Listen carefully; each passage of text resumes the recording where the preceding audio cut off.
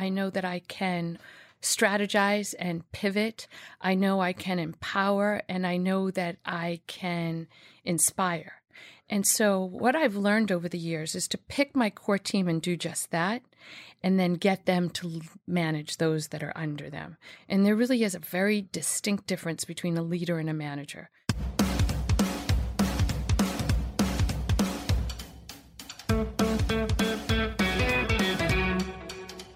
This dynamo serial entrepreneur and retail real estate expert has an impressive track record of building 3 successful New York-based businesses and a notable portfolio of real estate. Yet Pam Wolf says being a mom is the greatest passion she didn't know she had. Pam founded the New York Kids Club, disrupting the children's education market with a children's private enrichment and preschool. With 18 locations in New York City, the first in Chicago, and 80 franchised in China.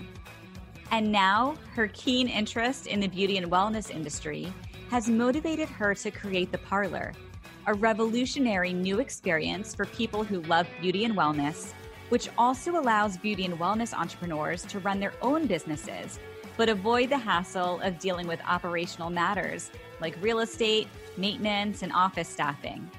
It's a bold concept that has every sign of being the next big idea. Coming up, you'll hear a conversation chock full of inspiration, wisdom, and stories, including what makes an entrepreneur and how strongly she believes in the will to go on after hearing no's, how her own motherhood inspired her widely popular business, New York Kids Club, why sharing your success with the team you've built is one of the most exciting things about being an entrepreneur, why getting great at the things you're good at is crucial, and how being comfortable in asking for help is a key quality to success. This is the Entreprenista Podcast, presented by Socialfly. It's the best business meeting you'll ever have, with must-hear real-life looks at how leading women in business are getting it done. And what it takes to build and grow a successful company. It's beyond the gram. With no filters, no limits, and plenty of surprises.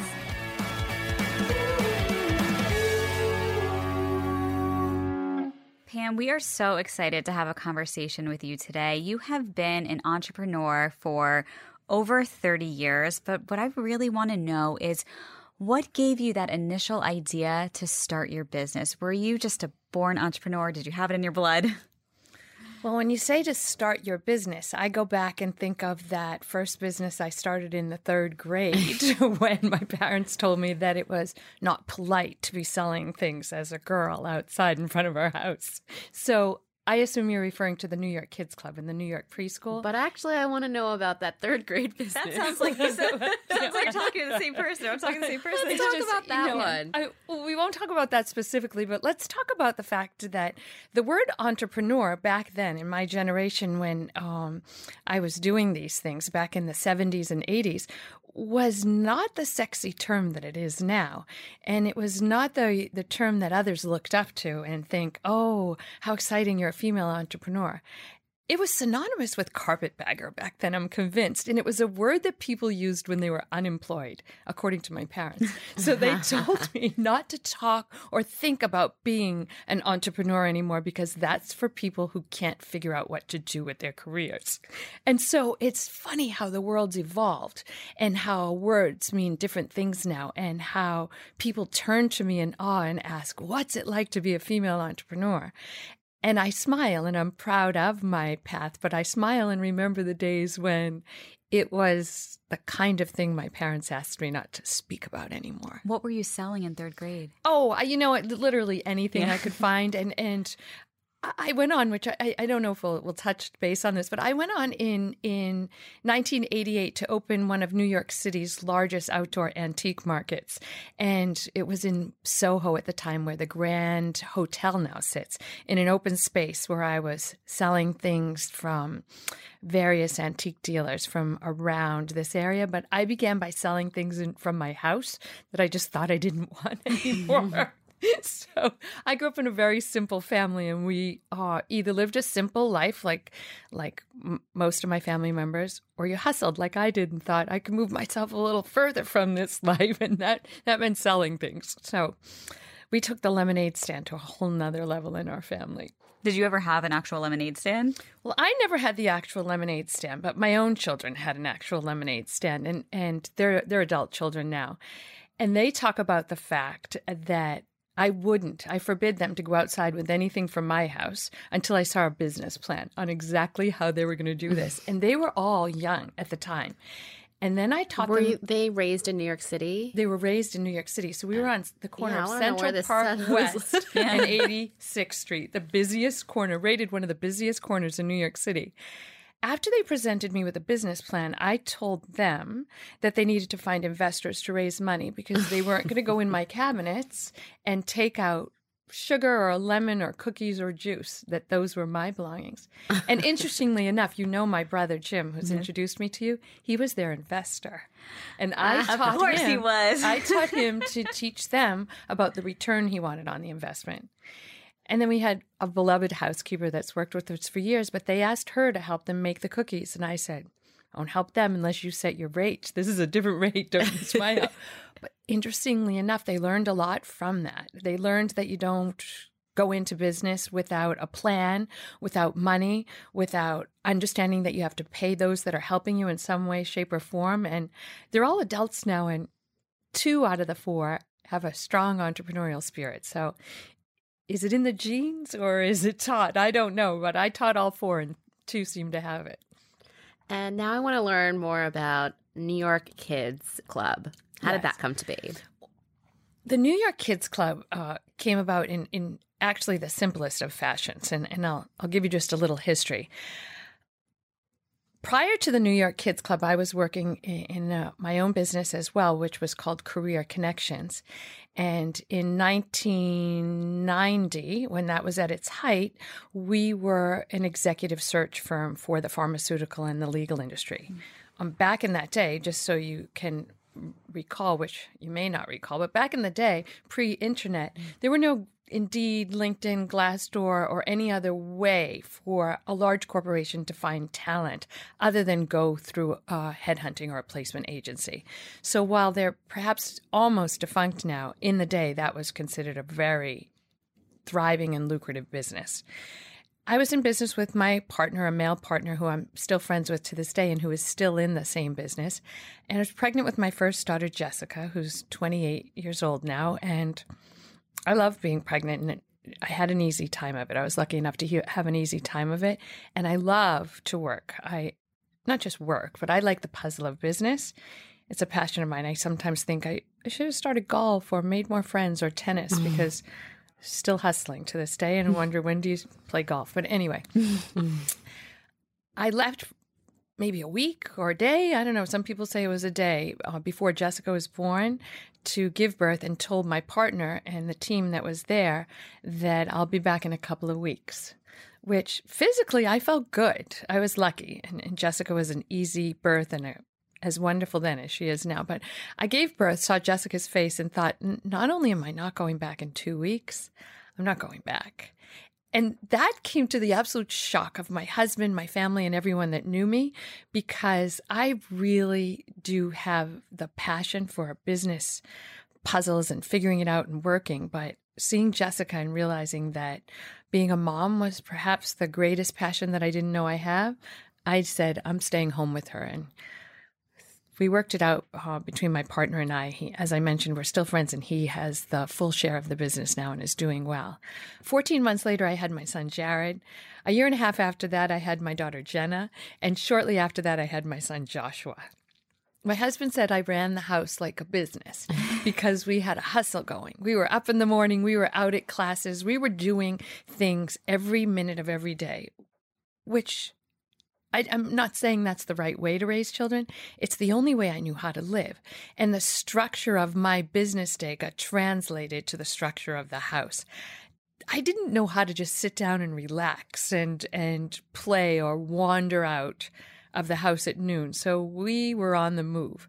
And while we were on the move, we were attending the things that I thought every New York child needed and the kids expressed interest in. We were on the East Side for ballet and uptown for martial arts, and Jessica took an art class, and everybody was in a foreign language class, and 3 of them were in a swimming class. And as I looked at each one of these businesses, I thought, wow, there's real opportunity here to disrupt an industry that's very interesting, but hasn't changed in years. And all the while I was thinking, I love being a mom, but I have to get back into the business world. And so my only choice was that I start a business that I could bring my 4 children to every day. And that, I swear, is how it was born.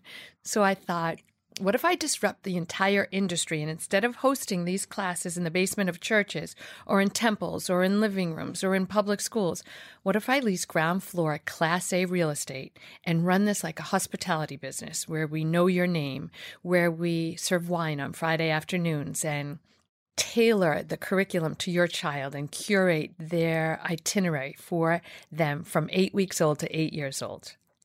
And so I set forth, and I always say the definition of an entrepreneur is someone who hears, no, that won't work, from everyone they know, and they do it anyway.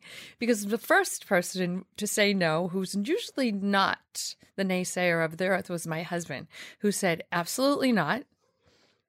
That would cost a lot of money that I'm not going to let you risk. No landlord will ever sign you on Class A real estate. And you don't even know the first thing about early childhood education. And so I said, thanks. So then I asked a few other people, and hands down, the sentiment was, no, that's a lot of money, a big risk, and you don't know How what much you're money doing. did you need to be able to start this business? Well, what I needed to do was sign a lease. And in signing the lease, I needed to, one, convince a landlord, and then be able to pay what at the time was over $20,000 a month, and sign personally, because I didn't have a guarantee that I could give, sign personally on the dotted line for a number of years. And then the build out, which was close to $500,000, which, by the way, the build outs now are 4 times that. But at the time, close to $500,000, all put me in a precarious position of, will anyone come to this school now that I've signed on for 10 years of a lease and put the money in? But I have a number of different sayings. I'm known for my quotes, but one of them is, Plan B is to revisit Plan A until it works.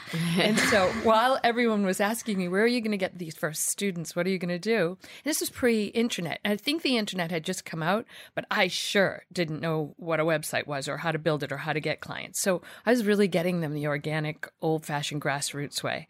I had my brother out on the street passing out flyers for me. He did not have a job at the time, and I was paying him minimum wage. I was going to ask what you were paying. To smile at the pretty moms, and he was always handsome. To smile at the pretty moms and convince them to come. It's a great strategy. So, needless to say, we opened our doors, which was a leap of faith for a lot of moms, because we would ask for payment in full in advance of taking your classes, and these were semester-long classes. Where was the first location? This is part of it, too. So my husband told me you have 4 young children, and your hands full, and running a business at this time just doesn't make sense. So I decided I'll look for a place on my street. And I lived on 87th and Central Park West. The old Big Apple grocery store on 87th and Broadway had closed. People again told me, you'll never get the grocery store. It's owned by a big landlord, and they're looking for an operator with experience. I got the grocery store on 87th and Broadway. My children were in school on 91st, and I lived in a triangle for 5 years. Drop the kids off at school, go to 87th Street, pick the kids up at school, go home, and lived in that triangle of my life for a long time. Needless to say, the first New York Kids Club opened. It was trials and tribulations, but it was a very interesting and trying time. We opened on September 15th, 2001, 3 days after what I consider to be New York City's darkest days, and marched forth. And against almost everyone I look for advice and against everyone's opinion, we did very well and continued to grow. We're 19 years old now and have 20 schools in New York City, 60,000 children that come to us a year for our various programming, and have franchised over 100 schools in China, and have our first school outside of New York and Chicago.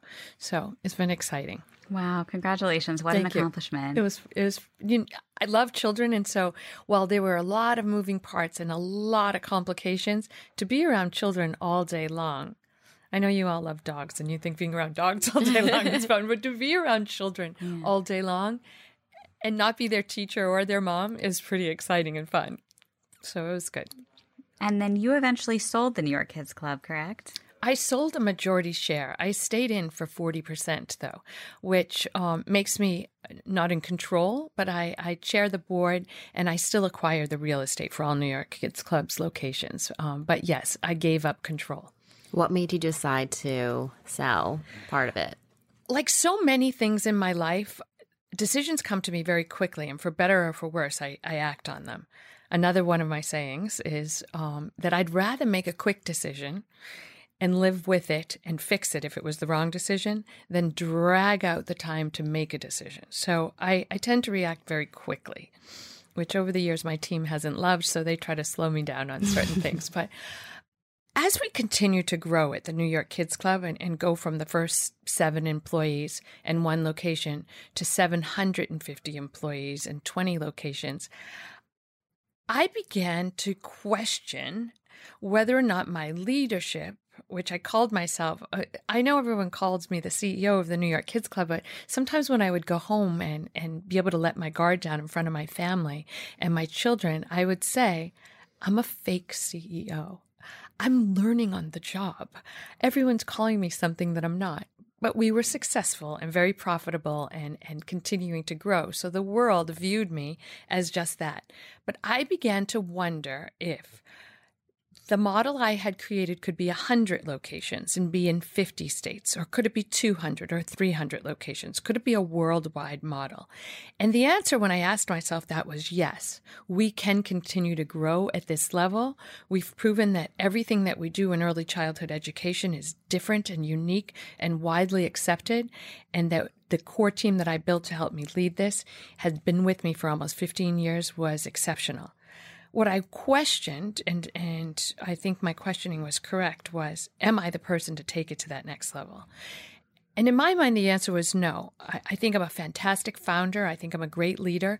But I think I perhaps lacked the skills to take a company that had reached this level of sales to the next great level. I think we could have stayed at the level we were at for a long time.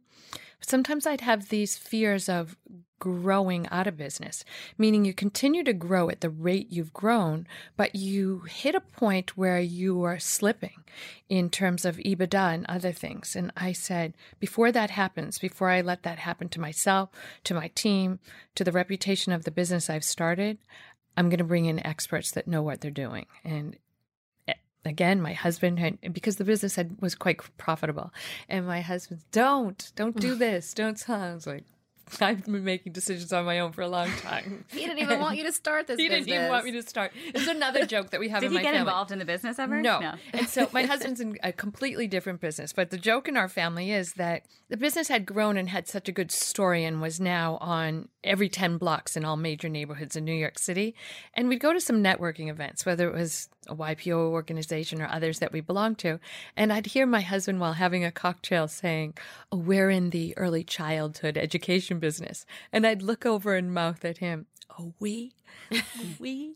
But it really is a joke because while we may not touch on this today, one thing that I will tell any entrepreneur or anyone starting out, that it's the support of your significant other, whatever way, shape, and form that comes in, that it takes in order to succeed. So I joke with my husband that it's not we, but while he doesn't work with me, I never could have been a mom and an entrepreneur without his full-on support. Coming up, Pam's new business, The Parlor, and why being a good member of the community is necessary. I want to learn more about Parlor. This is your new business opening up in April. Is that right? In Nomad? Yes. How did you come up with the idea? that's another good question because there's a lot of answers to that. But when I describe entrepreneurs, because sometimes people ask me just in general about how I became an entrepreneur, I always talk about the idea that there are two different types of entrepreneurs. There's the type that invents something that the world never dreamed of. I guess I'd put Steve Jobs into that category. And then there's the type that looks at something that's in full existence and thinks, I bet I could do that better. That's the Uber category, where they took something that we all knew about and then just improved and changed the model. So I looked at the beauty and wellness world and thought that there was an opportunity to offer this in different ways. And if I can just back up, I when I sold the New York Kids Club in 2016, the plan was that I remain as the CEO for 2 years until we found a successor, and that we transitioned from me to the new person. And we followed that plan to the T. And in 2018, a successor was found, and we transitioned from me to her. And I remember when I woke up in the morning the next day feeling literally elated, because I thought, while I enjoyed my work so much, I thought that a weight had been lifted off of my chest. I no longer, which of course I did, but I no longer had to worry about every moving part, from payroll to people to curriculum to children to brick and mortar of 20 locations. I felt more free than I've ever felt in my life. And I joke that I started calling my 4 adult children and saying, let's get together, let's do something. And they were saying, Mom, we're working every day. And I was like, at night, let's get together at night. We have things, events, business school, boyfriends, stuff. And so we're busy, Mom. We're busy. And so I'll see you on Sunday. I was like, Sunday? It's Monday. What do you mean Sunday? But anyway, the joke in our family is that I spent 16 years growing a business and 28 years raising children, and now both were fully cooked and off on their own without me. And so the feeling of relief I had lasted for about 2 weeks before I thought, I got to get back into business. And so I realized at this stage in my career and at my age that I needed to choose wisely. And choosing wisely meant that I put together a few different things on my list that had to be in place for me for this next round. And one was that I wanted a small but mighty team. And when I say small, I really anticipated less than 10 key players on my team for the start and for the growth of this business. And while the team at the New York Kids Club was definitely what I always refer to as the secret sauce, I was not ever going to go back into 700 people on a team again. It just wasn't what I wanted for my next stage. So I needed a small team. I needed an industry that I absolutely love. And what New York woman doesn't love? Some form of beauty. And it really does come in all ways, shapes, and forms. And wellness, which I like to talk about this too, because as we began this conversation, we talked about that entrepreneur wasn't really a word when I was younger. Well, wellness definitely wasn't a word. You were either sick or not, but there was no such thing as wellness.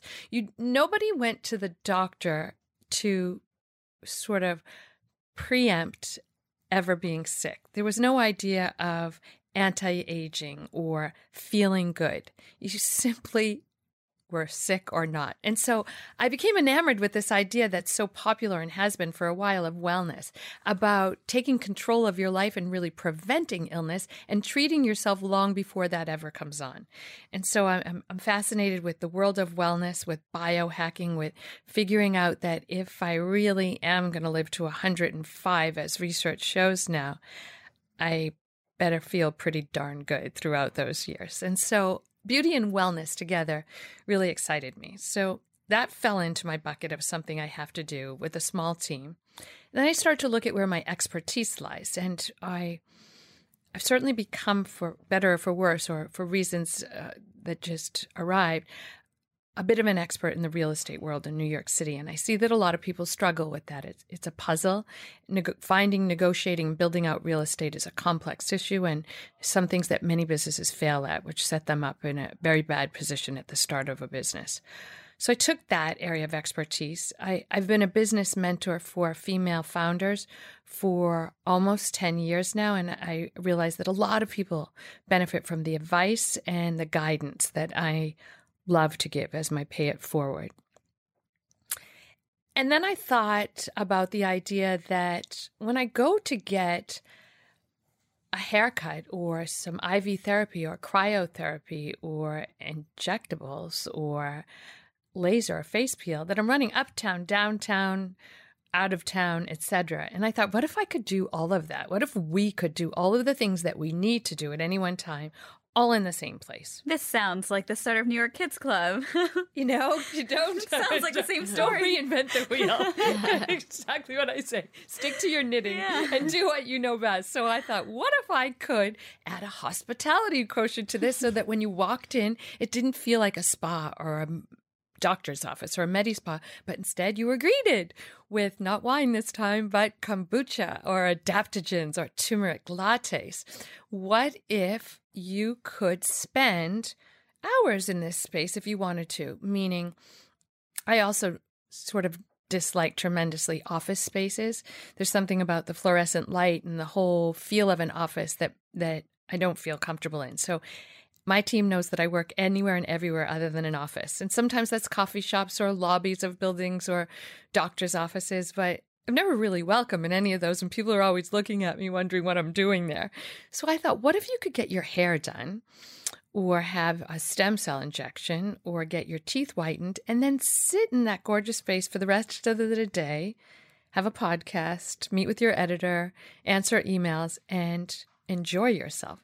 And so the parlor was created to be just that.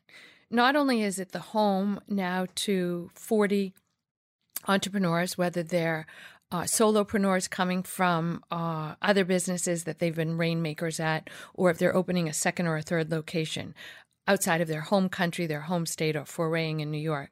But it's also a place that clients, and I consider anyone that's coming to the parlor for a service a client, that clients can enjoy as their club, their Soho house of sorts, and relax, eat some healthy food, have a healthy drink, and have a service, but also stay for the entire day if you choose. So it was born out of the idea that I would capitalize on everything that I think I've become good at and everything that I've seen others need help with. And then let's be honest, everything that I basically just want to do at work, like get my hair done, get a massage, get your makeup have some done, cryotherapy, try a little lip injection, which I haven't tried yet, but I have that on my list, even though hopefully my husband's not listening to this podcast. That's another thing he forbids. He doesn't find the pouty look on a woman of my age interesting.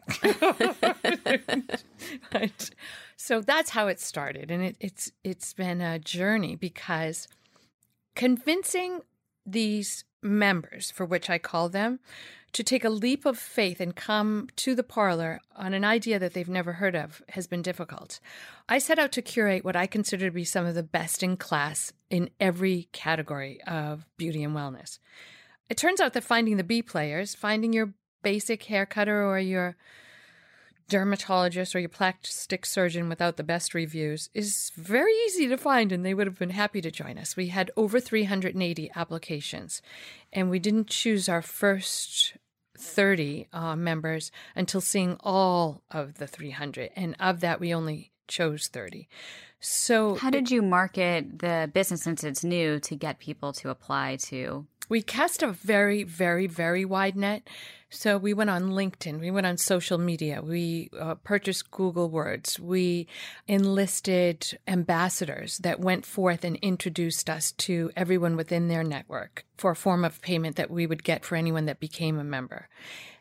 But 95% of the members that we've signed on now came from me pounding the pavement and going door to door and asking my friends, my dermatologist, my massage therapist, my hair colorist, who could you introduce me to? A referral from you will mean more than an Instagram ad means to me.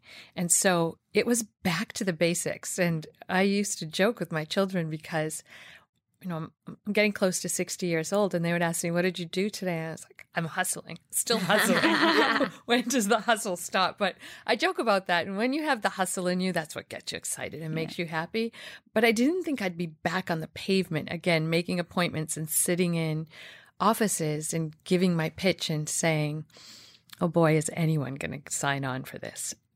But a year and a half later, I have from London, Italy, LA, and what I consider to be New York's premier providers, all 40 of our members. Well, not all 40. I'm exaggerating. We have 36, but we have 4 left in the making, and we're choosing wisely. But 36 of what I consider to be premier providers. And the application process was rigid. If I put my stamp of approval on it, I have to know that they're good. And good doesn't just mean you're good at hair color. It means that you're hospitable and kind and you care. You operate with a level of professionalism that I deem to be special. And finding caring, kind, warm, open people takes a search, and we've found them. And our motto is that you work for yourself at the parlor, but not by yourself.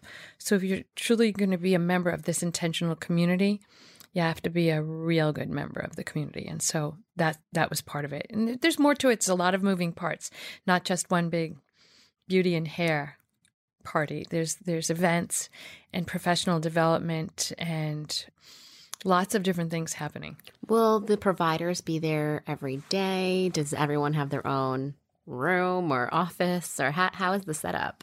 It's interesting because I thought about that too. And I thought, I don't want to feel like a co-working space where everybody's just sort of in a little quiet room. What can I do to make this unique? And I need people that are here frequently, because even though I have a celebrity facialist that's coming from London, if he's only here once or twice a month, this party isn't going to look fun. And so that took a lot of thought too. And we built, which was a real bear of a build out, but it looks so cool now. We built 40 individual suites, and these suites look like little cabins inside of a 14,000 square foot cavernous space. Wow. We built 40 little houses with peaked roofs and chimneys and lights and open doors and locks and sound and music and signature scents and temp and light controlled environments and signs out front that look like street signs that say the name of your business. So when you walk into your little cabin, you're walking into your home. And some of our members are calling it the village. And I didn't line them all up and down straight. And you twist and turn and go around corners when you come into the parlor until you land on your member's house. And they invite you into the house. And we have our team that will be the concierges that are constantly facilitating relationships between anyone that's in our house. And we talk about that. If you had 2 people sitting in your living room, surely you'd introduce and facilitate a relationship between them. So anyone that's in our house or coming to our cabin, we'll form relationships with. And that part's been fun, really fun. So yes, thanks for asking that question. We love the little cabins. Would have been real easy and not nearly as expensive to just build a co-working space, but that wouldn't have made us special. So is the business model the members are paying a monthly fee to be able to have their business out of the parlor, and then do you also get a percentage of sales as well? We call them members because they're members of the community rather than just people working in our space. The members license their suite on an annual basis and pay the suite fee on an annual basis. With that comes everything that we found becomes what I call an operational headache for our members. And so part of determining that this was a viable and what I think will be a great business is searching for the pain points of these operators. And while someone may be a fantastic reconstructive surgeon or a wonderful hair colorist, many of them, and they'll admit to this too, struggle with the idea of, how do I manage my front desk team? How do I manage my booking app? What do you mean if the toilet overflows that I have to find someone to fill that? I'm coloring a celebrity's hair right now. I don't attend to overflowing toilets, Wi-Fi that's down, phones that aren't working, booking apps that don't happen, snow on the front of my sidewalk because I didn't know I was to shovel my own real estate, et cetera, et cetera. And it's common, and people fail in business because while they're very good at what they do, they don't understand that running a business doesn't mean just being great at what you do. There's a lot more to it. And so the long answer to your question is that, yes, they license the suite from us for a monthly licensing fee on an annual basis, but we do everything else for them. So they just need to tap in their very cool cloud-based key system, and the music, air, lights, Wi-Fi, restrooms, food, concierge service will all be there and in place for them. What is the fee? Can you share? The fees are based on a square footage model and starts at $4,000 a month for our standard size cabin and goes up to $20,000 a month for flagship spaces. And then for the people coming in and using the co-working space, I guess, or the lounge space, are those members too? Or No. anyone can just come in? Well, How does that work? we would be considered, because I'm going to be one of those clients. So any one of us would be considered a client. Okay. And we're clients of the member. And the only thing that you would need to come in would be an appointment. And you could have an appointment just to have your nails done, and you could stay for the whole day without paying anything. So the space is yours. It's your home. So our members invite you as their guest. You get a service and you can stay. We have Daily Dose, which is a wonderful food entrepreneur herself that's supplying our healthy keto, paleo, gluten-free, lactose-free food. And we have wonderful drinks. And we hope that you'll stay for the whole day, because part of the business model is that women and men alike, when they meet someone and hear that what they've just had done, whether it's PRP injections or deep tissue massage or cashmere lash extensions, you ask the person that's sitting in the cafe that you're all working in, where'd you get those lashes? You look gorgeous. And it's like, oh, let us show you. It's just a suite around the corner over here. And so we think we'll build everyone's business. But another requirement of being a member of the parlor was that you had a deep and loyal following of clients. This is not a business for the new entrepreneur. We don't anticipate that people will just wander in and make appointments. These are all members that have had long histories and very loyal followings. So wherever they go, their clients will come to them. We just promise that your clients will love it here and that will help increase the clientele through the cross-marketing and sharing of business. So you open in this coming April. Yes. That's very soon. Very soon. Yes. So what do you have coming up, and how are you going to market the parlor over the next few months to make a splash? The events will be very important for us, and inviting people to the events, not only to make a splash and get them in the parlor, but to educate them. Because we see that in this world of beauty and wellness, people need to be educated, and we're a clientele that likes information and data. And beauty and wellness are broad terms, but what does biohacking mean? And what are telomeres? And why would I go into a cryotherapy chamber at 250 degrees below zero for 3 minutes? And what is IV therapy and glutathione? And what is non-chemical hair dye? And how does that work? And what is clean beauty? And so our events will be to really inform our clients and those in the world on what's out there for them and what does it mean to have a beauty treatment or a wellness treatment, and how does that affect you and your body and the decisions that you make. So we have our doctors, Dr. Shah from Next Health coming in from LA to address the Young Presidents Organization, the Forbes 30 Under 30 group, the Columbia Business School students, the Harvard Business School students, all people that we consider their own form of influencers in the beauty and wellness and consumer world.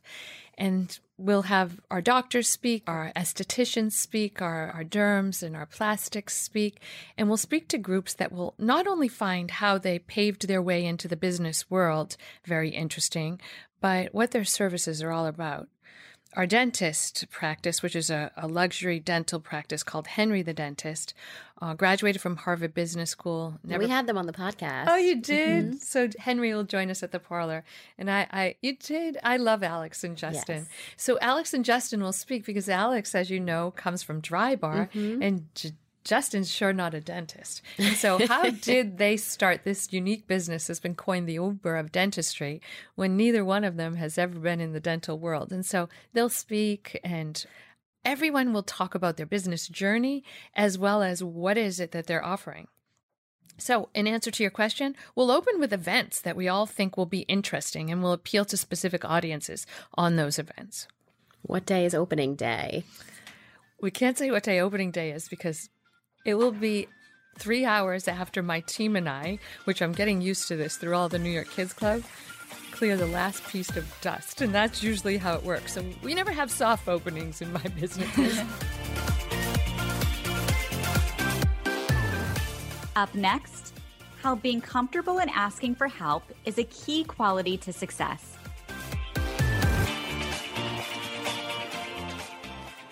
You can connect with us at socialflyny.com and follow us on Instagram at Entreprenistas. Check out all our latest episodes at entreprenistapodcast.com.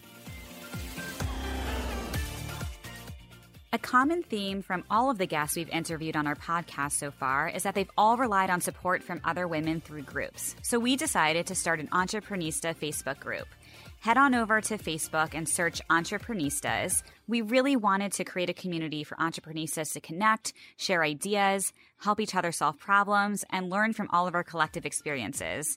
If you join the group, it's really a safe space to talk about being an entrepreneur, sharing your wins, asking for help when needed, and we can't wait to meet you so we can learn and grow together.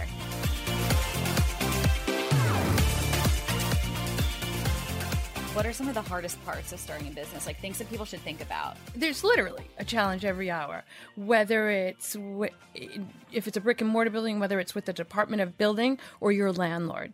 So those kinds of things I think are hard conversations because you have to really learn to roll with it at all times. The minute you let a challenge get to you is the key sign that you're not cut out to be an entrepreneur. And I don't want to sound dismal, but there is not really an hour that goes by without some form of a challenge in business.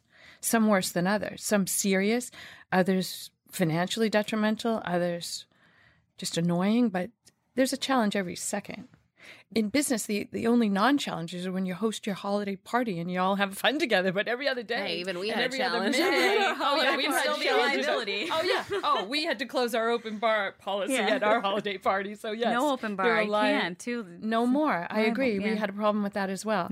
A lot of people say, oh, I want to be an entrepreneur because I want to be my own boss, or I want to work for myself. And I say, whew, really be careful what you wish for. Because at the New York Kids Club, I said we have 40,000 bosses.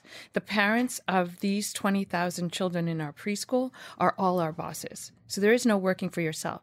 And at the parlor, I tell my team, we have 40 high-strung bosses now. These members, these derms, these hairstylists, these plastics, everyone, they're our bosses.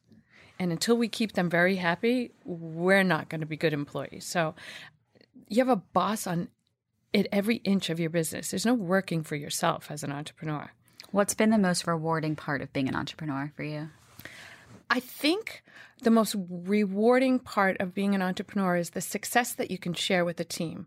And any entrepreneur knows or will receive the advice from those that guide them that it's all about the team. Put together your A players, manage your team, lead your team, inspire your team. And that's hard to do, and that's really the secret sauce of being an entrepreneur. But once you do put together a team that you work well with and that you inspire and is inspired by you, I think that's the most exciting part of being an entrepreneur. You end up working with people you love. You build a work family. You celebrate successes, and you cry, but not for too long. We always say, are you done crying yet? You cry for a moment about your losses, and you move through together. And so it's the team. And I think so fondly of the people that I've worked with over the past 30 years, and I'm friends with all of them. When you first decided to start Parlor, what was the first role that you needed to hire for? I talk about this regularly, and it's be careful what you wish for and choose wisely. And I knew that my own advice was really important to me. And I knew that I needed an A team in order to succeed, and that after 15 years or 16, 17 years, I've lost track of leading the New York Kids Club, I knew better than anyone what my weaknesses were. And I knew that in choosing my team, I needed to find people that filled my holes. I know my strengths, and I definitely know my weaknesses. And so I set forth in putting together a team that were different than me in the ways that they filled my holes, as I like to say, and had the skill set that I did not have. I also talk about don't try to get good at the things you're not good at. Just continue to get great at the things you are good at. And so in answer to your question, I didn't hire anyone, but I worked with consultants, and there have been 10 of them over the past 18 months. And I told each one that I'll hire you as a consultant on a monthly retainer, and we'll evaluate our work relationship and the work that you do. I want you to evaluate me as well as I evaluate you. I tend to be intense, and those that like me love me, and those that don't simply don't. And that's the way it goes. And so I said, you evaluate me and I'll evaluate you. And in the end, may the best man and woman win. And of the 10 consultants, I've hired 2 as my permanent team. And now we go forth, the 3 of us, to build the rest of the team, because I like buy-in from my top level people on who else will be on this team. And so we had 30 interviews this week alone, and we'll decide as a 3-person team who the other 6 members are. What are the roles that you have now? Like, who made the cut from the first group? So we've hired our general manager. Okay. We've hired our assistant general manager, and we hired very closely for the assistant general manager in that both could be the general manager at this point. They're just a hair away from each other. But one thing I learned, no pun intended, not a haircut and hair color away from each other. But one thing I've learned, especially in a multi-location business as my previous one, that we prepare for our growth now. And so as I prepare for the second location, which I'll have proof of concept of this, but I'm ready for that second location. The best thing I can do is have my general manager ready to go. So we hired an assistant that can move as the general manager quickly into the second location, and we can always build the team under them. So we have the manager and the assistant manager, and we have our first concierge, which is really important to us because that hospitality position is extremely important. And then I think, which anyone that knows me will agree with, I think cleanliness is next to godliness. So I've hired the full maintenance cleaning team. What would you say your strengths are? I believe my strengths are in my leadership. And I've had to really grapple with this over the years because I'm not a manager, but I am a leader. And in my businesses, I've assumed management roles wrongly. And I tend to not manage correctly. But I know that I lead with inspiration. I know that I can strategize and pivot. I know I can empower, and I know that I can inspire. And so what I've learned over the years is to pick my core team and do just that, and then get them to manage those that are under them. And there really is a very distinct difference between a leader and a manager. So when asked what I do well, I feel very comfortable and very proud of my leadership skills. Not too many people want me to be their manager, nor do I want to manage them. So I look for real self-starters and those that can follow my vision and my direction without a lot of management. What are you grateful for every day? Oh, boy.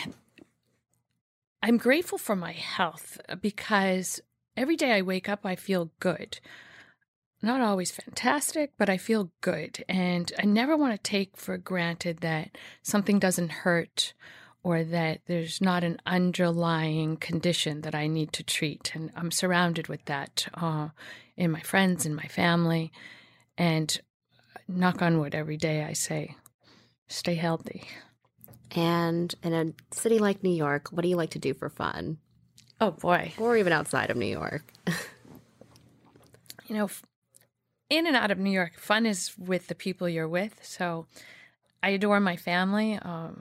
My brother, who's closer in age to my children than he is to me, and my 4 adult children, and my husband. And spending time with them doing anything seems like all we like to do is eat and drink, but or maybe that's just me. But we spend a lot of time doing that, but those are our best times. So just being together with the family. I love to be outside. I walk everywhere I go. I'm really on a subway or in a car. I'll walk 60 blocks. I'm sorry I was late for you, but I did walk 40 blocks to get here and did get a taxi, but I was late. So it's not always good. And it's cold. It's really cold outside. I do walk everywhere. So I like outdoors. And when I leave the city, which everyone has to do, it's for a hiking or a walking or a outdoor trip. And something that Stephanie and I like to do is surprise and delight our guests. So as a thank you to coming here and meeting with us, we got you a gift that's near your chair. It's in the Entreprenista swag bag. Thank you. Thank you very much. I took the test on the 5 languages for love. I don't know if anyone knows that book. Yeah, I did too. No surprise that I won the gift category. Yes. So don't tell me how much you love me. Just get me a gift. So thank you very much. Oh, tell me, what is this that I'm opening?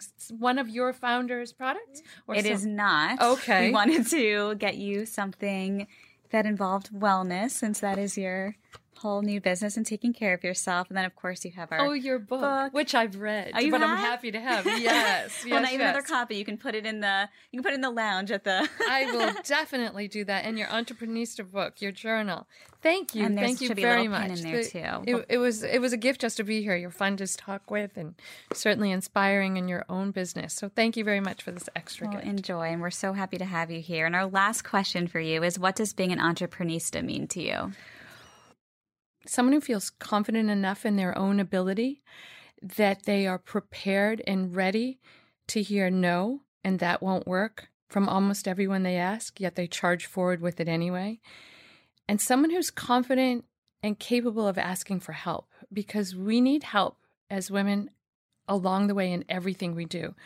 If we're to raise families, if that's what we're choosing, and to run businesses and to do to perform aspects of the business that we really have no clue how to do, we have to be very comfortable saying, I don't know how to do that. I can't do that. I need help. This is too much for me. And I find a lot of women are uncomfortable saying that and feel that they need to prove something to themselves, to their families, and to their business communities. We have nothing to prove. We just have to go forward and realize that we can't do it all. Just ask for help and be the first to say, I don't know how to do that. I don't know what that means. Can you explain that to me? And you'll be much better off as a result of it. I love that. Well, thank you so much for being here. Where can everyone find you, follow you? And of course, where can they find the parlor when it opens? Please come to 160 Madison Ave on 33rd Street at the Parlor.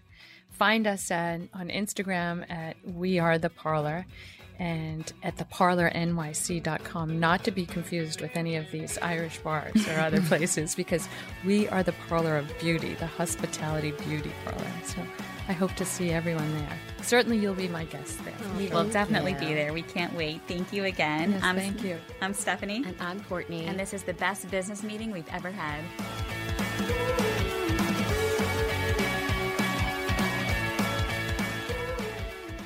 Thanks for listening.